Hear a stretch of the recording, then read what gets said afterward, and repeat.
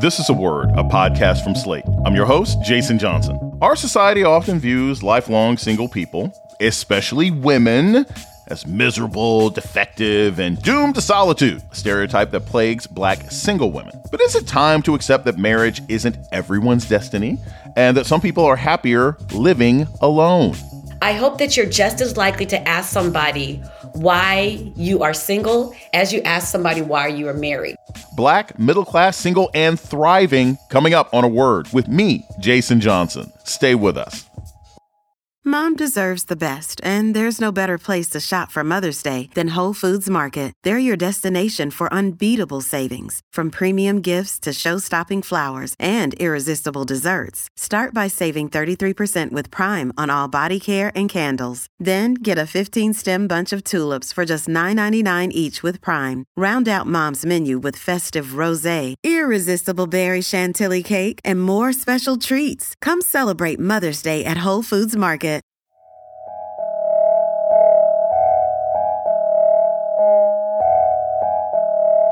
Welcome to A Word, a podcast about race and politics and everything else. I'm your host, Jason Johnson.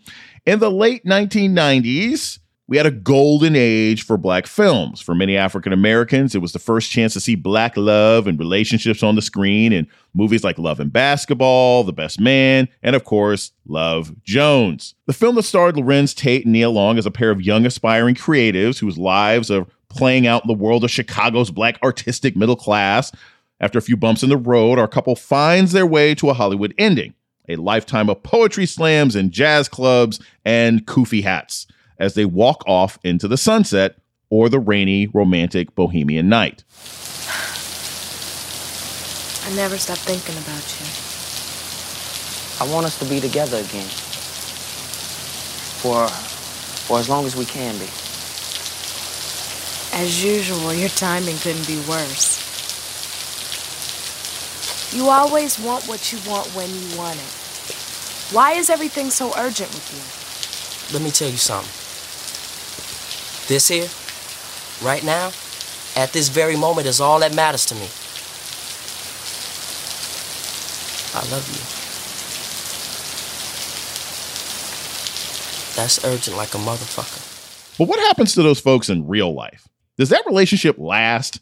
If a long-distance romance becomes too hard, or they get busy with work, or they just decide that they want to stay single, what happens to the part of the Black middle class that never gets married? Well, sociologist Chris Marsh has written a book about it. It's called The Love Jones Cohort, Single and Living Alone in the Black Middle Class. She's a sociology professor at the University of Maryland, and she joins us now. Chris Marsh, welcome to A Word. Jason, it's such a pleasure to be with you today. I was very excited about this conversation because we don't get to have this conversation a lot. And I think as sort of the bulk of Gen X is now literally pushing 50, this is a pretty relevant conversation. What inspired you to write this book? One of the things that was really important to me when I was starting out my academic career is I wanted to make sure that I did not pimp the poor. There are a lot of people that look like me who do a lot of research on Black poor Americans. And I did not want to look at poor Blacks. I'm not saying it's a problem, but what I am saying is that to understand all of Black America, I wanted to look at people that were middle class and how they were living their lives. But what I started to see in the social science literature, especially in the demographic literature, is that marriage rates were changing for everybody, but it was way more pronounced for Black folks. So I really wanted to understand why that is the case and what does that actually mean. So for the first part of my academic career, I built quantitative models to demonstrate that there's a demographic shift in the Black middle class away from married couples to young Black professionals who aren't married and are living alone, the characters that you laid out in the intro about the Love Jones, the movie. So once I built those models, I really wanted to put some meat. So in the book, I say that I want to put metaphorical meat on the numeric bones that I built over the years. So I really wanted to talk to people who were in the Love Jones cohort, and I wanted to know how they lived their lives, how they thought about being single, what it actually meant to them. It's one thing to develop the models and show the trend is there. It's another thing to actually talk to the group and get more nuance and more discussion and more texture in the group. And that's what the book is really trying to do. I love numbers. And as much as quantitative work was the bane of my existence in graduate school, I do like it because it does define boundaries. So when you talk about this Love Jones cohort, who are they? Like, what are the specifics to them demographically? What years are we talking about? How are you sort of economically defining middle class? What level of education? Are they regionally based? How are we defining this group? For my qualitative work and both my quantitative work, they were 25 to 65. That's the age group that I was trying to capture. Those that are just post-college and those that are outside of the childbearing age and moving towards retirement. I wanted people who had never been married. Not single, but never married. And it's really interesting, Jason, because in some of the qualitative work that I did when I interviewed people, 45 minutes into the interview, the person would say, well, I was married for 7 years, but that man's dead to me, so he doesn't exist. I was like, but you were married. Or they say, I have money grubbing leeches children, so I'm not going to leave any of my assets to them. The thing is that they had the option to decide whether or not they wanted to leave their assets and their wealth to their children. I wanted people who had never been exposed to the stimuli being marriage. So I wanted people that were never been married, didn't have any children, and were currently living alone.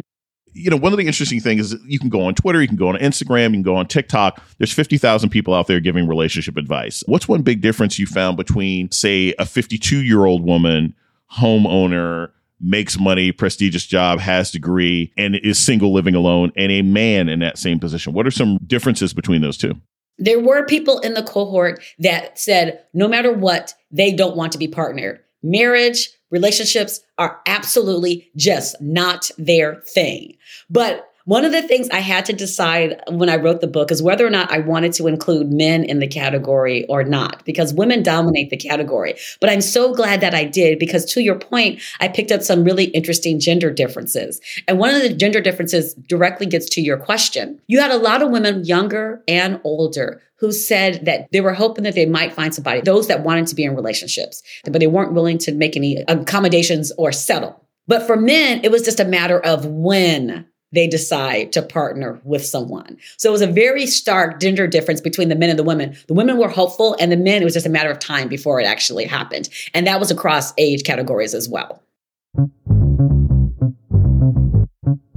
We're going to take a short break. When we come back, more on the Love Jones cohort. This is A Word with Jason Johnson. Stay tuned.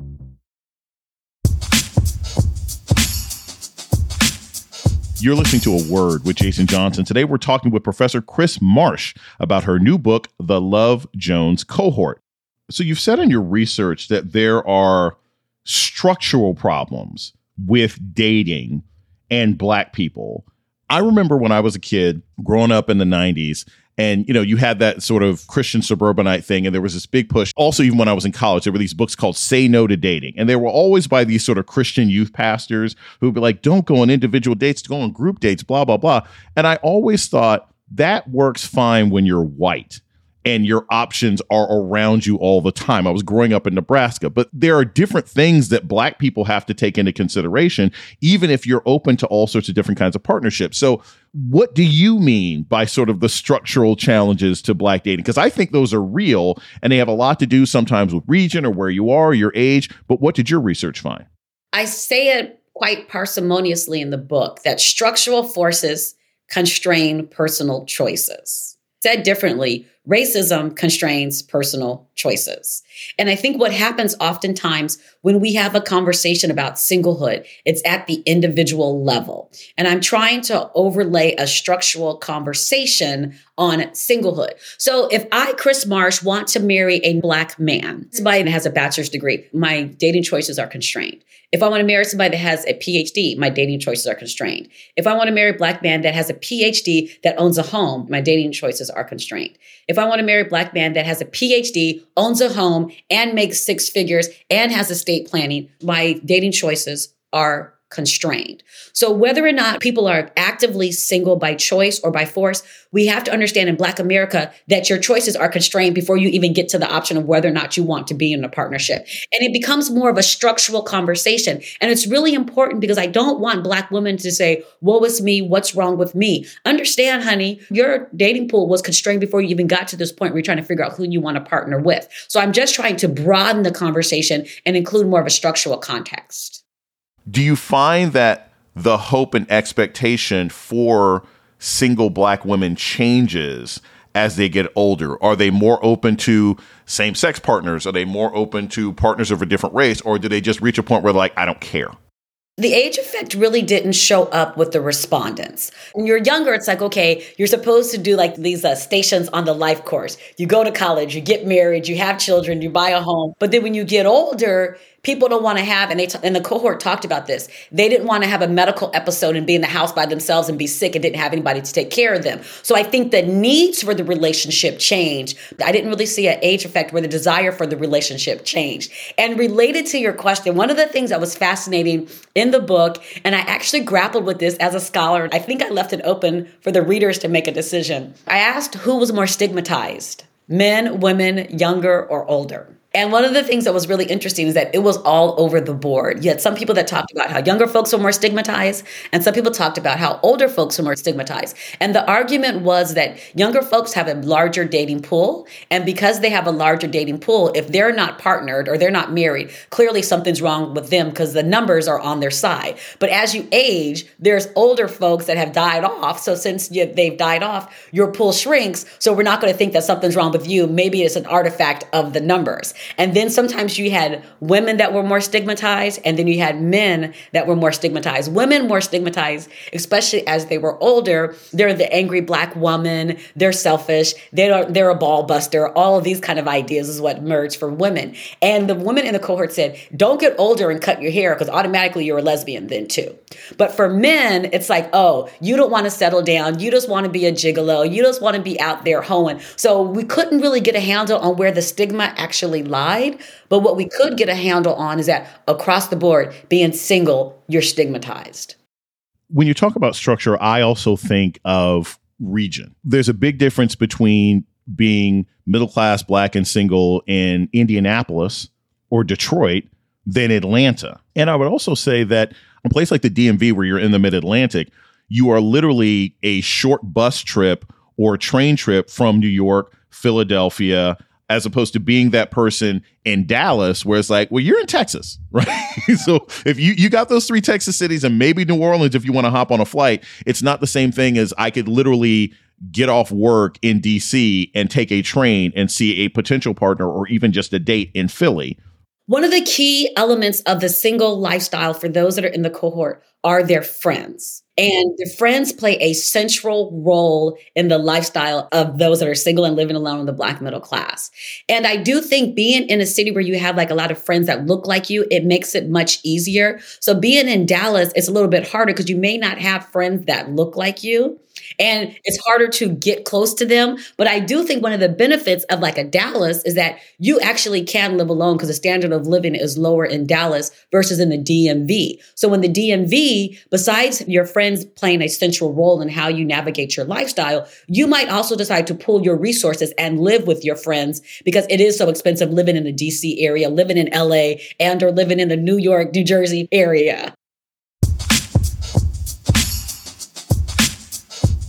We're going to take a short break. When we come back, more about being Black, middle class, and single with Professor Chris Marsh. This is A Word with Jason Johnson. Stay tuned. You're listening to A Word with Jason Johnson. Today, we're talking with Professor Chris Marsh about her new book, The Love Jones Cohort, Single and Living Alone in the Black Middle Class. This is one thing that I always find interesting when we have these kinds of discussions. So much of our understanding about singledom, especially Black singledom and marriage, is driven by television. It's driven by popular culture. There's a new show that just debuted called Act Your Age, and it's got Tisha Campbell and Kim Whitley and Yvette Nicole Brown, and they're all playing Black women in their 50s who move in together after one of them decides that she doesn't want to get married, one has never been married, and the other is divorced. Oh, this might sound crazy after the weekend we had, but honestly, there's nobody I'd rather be around than you two. What about Jacob? I said what I said. Besides, this is the first time I didn't think about my stupid checklist. I just want to enjoy life with my best friends. You know what? Bumpy. Sure, I'm in. What are some of the pop culture references or images that you may have picked up in your qualitative interviews that may be influencing how people see their lives? Where does pop culture come into play on this? What was kind of the undercurrent in their responses and kind of an undercurrent to the whole project is that everything is still catered to a marriage and partnered market. So media, social media, the big screen, the little screen, all of these like advertisements tend to cater to a marriage and or partnered market. And so I think that is what continues to shape some people's desire to want to be married. I do think it is important to ask people, why do you want to be in a romantic relationship? Which gets right back to the point of the sitcom that's coming out. In Black America in particular, and the respondents said this repeatedly, especially the Black women, we have these non-romantic nurturing relationships that really help us navigate our single lifestyle.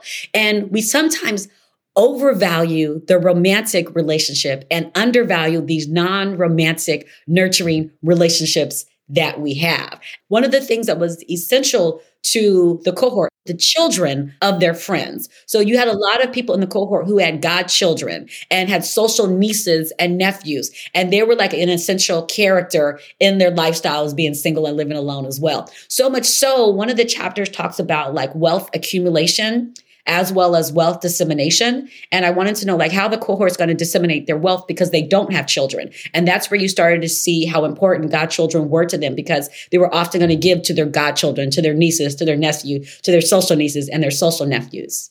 To your earlier point about gender differences, one of the things that I did pick up with the respondents in the book about gender differences is that Black women really did have a lock on these non-romantic nurturing relationships, sister circles, sister girls. You know, they go out and do things with them. I'm drawing from some of the work of Robert Staples, a sociologist that did a book called Black Singles years ago. One of the arguments he made and the respondents in the book also substantiated is that Black men don't necessarily, in the cohort, they didn't necessarily have these same non-romantic nurturing relationships. The respondents said that they might be thought of as weak. They might be thought of as homosexual. So they tended to use male relationships for utility purposes, like to move a couch or to play in a sporting event, but not these non-romantic nurturing relationships. So one of the things that I really do hope happens when people read this book is that we normalize non-romantic nurturing relationships among Black men. What are some of the ways that you can maintain happiness and fulfillment if you are in this demographic, right? Because some people are in this demographic not by choice. So getting back to the argument that I made, structural forces constrain our personal choices. I am pushing back against the idea of a family. If we use the Census Bureau definition of a family, it's someone that you're related to by blood, adoption, or marriage. So because I, Chris Marsh, am not married and I don't have any children, I would be considered a household in the Census Bureau. I would not be considered a family. I think it's highly problematic that I'm not being considered a family. So if we think about the benefits of being a family, the tax structure we know is set up to benefit certain kind of marriages and it penalizes singlehood. And Dorothy Brown has written a great book called The Whiteness of Wealth. And in her argument, she is suggesting that we need to all file as single. And if we can't all file as single, we need to all file as a family. So if you believe my argument that structural forces constrain personal choices, and then you're going to discriminate against me because I'm not partnered, I'm pushing back against that. So for those that understand that discrimination, understand I'm trying to change policy and have us define family in more inclusive kind of ways, especially because a lot of this is structural. So I got you. For those that are concerned and you need something to hold on to, I got you on the policy side. I'm working through that. On the personal side, one of the things I would really ask you to consider is that you may not have the romantic relationship. And I'm a woman of faith. If you want it to happen, I hope that it does happen for you. I'm also a demographer, and the numbers may not necessarily be there. But do not forget about the non-romantic relationships that you have in your life. There are some predators out there that are looking for a sugar mama as well as a sugar daddy. And when you get sick, they're not going to be there at the hospital bed for you. But your girlfriend, your sandbox, the person you grew up with is going to be there with you. So don't underestimate and undervalue those non-romantic relationships, because they really do mean a lot and they really can sustain you in this transitional period if you really want to move from the Love Jones cohort into those that are a part of like the Black middle class that are married with children, thinking of the Huxtables from the Cosby Show. You have a lot of people who are raised in a religious tradition that says that your goal is to be partnered, right? TD Jakes made a lot of money in the early 2000s, especially amongst the cohort that you're talking about, by selling that story, right? When people are raised with that sort of religious messages and imagery, do you receive any pushback? I mean, are there people who hear your message say, hey, you are attacking the nuclear family? It is so important that Black families stay together. Do you receive pushback about what you're saying as being anti-Black, anti-family, or anti-faith? Yes, all of the above. I get hate mail, and my hate mail often says I'm bad for Black America and I should be promoting Black marriages. So here's my point to that. I say it in the beginning of the book. I'm like, I'm pro-Black love. I am pro-Black marriage, but I am not for oppressive, toxic relationships. Some churches could be saying you want to be in these relationships, but we got to talk about what these relationships actually look like. Don't just be in a relationship. Be in a relationship that works for you, that you and your partner navigate. I'd much rather you stay single than be in a relationship simply to be in a relationship. The way in which the Black church promotes marriage, it can be patriarchal, it can be oppressive, it can be unfulfilling and toxic for certain people. I'm hoping the Black church will be able to have these conversations, but I am indicting a lot of institutions, and it can't just be marriage for the sake of marriage. It's got to be healthy, happy, whole marriages. And until you get there where you're at that space, I'm like, stand confidently in your singleness, in your happiness and your wholeness as a single person. Enjoy your friends, rally around your friends, let your friends rally around you. But I do think the Black church has to look at themselves and look at the messaging that they're sending, because it continues to be marriage, marriage, marriage. But but we have a high percentage of divorce rates in Black church as well. So what kind of marriages are we actually getting into? And one of the other arguments that I make in the book is that besides thinking of a family of one, I think that we should be able to develop augmented families. Let's be more inclusive of what Black love looks like. It doesn't always have to be this heteronormative mother, father, 2.5 kids and a Black picket fence. You got some very strong relationships that are stronger than blood. And we need to find a way to institutionalize those relationships so that they can be benefits and later life for those institutionalized relationships. So it's not going to be a family of one. Let's put augmented families together so you do know where your estate is going to go to. And one of the things I do argue in the book, I tell people, look straight ahead, don't blink at me or anything like that. But how many of you have a living trust or will in place? If we just think of Black Americans, regardless of your marital status, less than 30% of Black Americans have a living trust or a will. Less than a quarter of the respondents in the Love Jones cohort had a living trust or will. Especially if you're single, you want to make sure you have estate planning in place so that when something happens to you, no matter how much you have or how little you have, you will know exactly where it's going to go.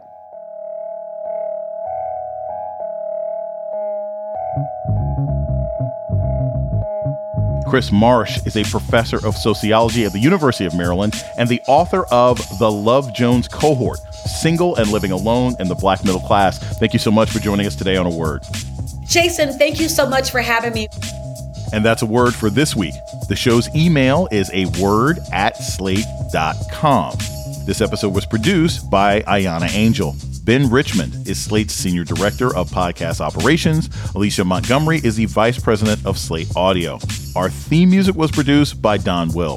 I'm Jason Johnson. Tune in next week for A Word.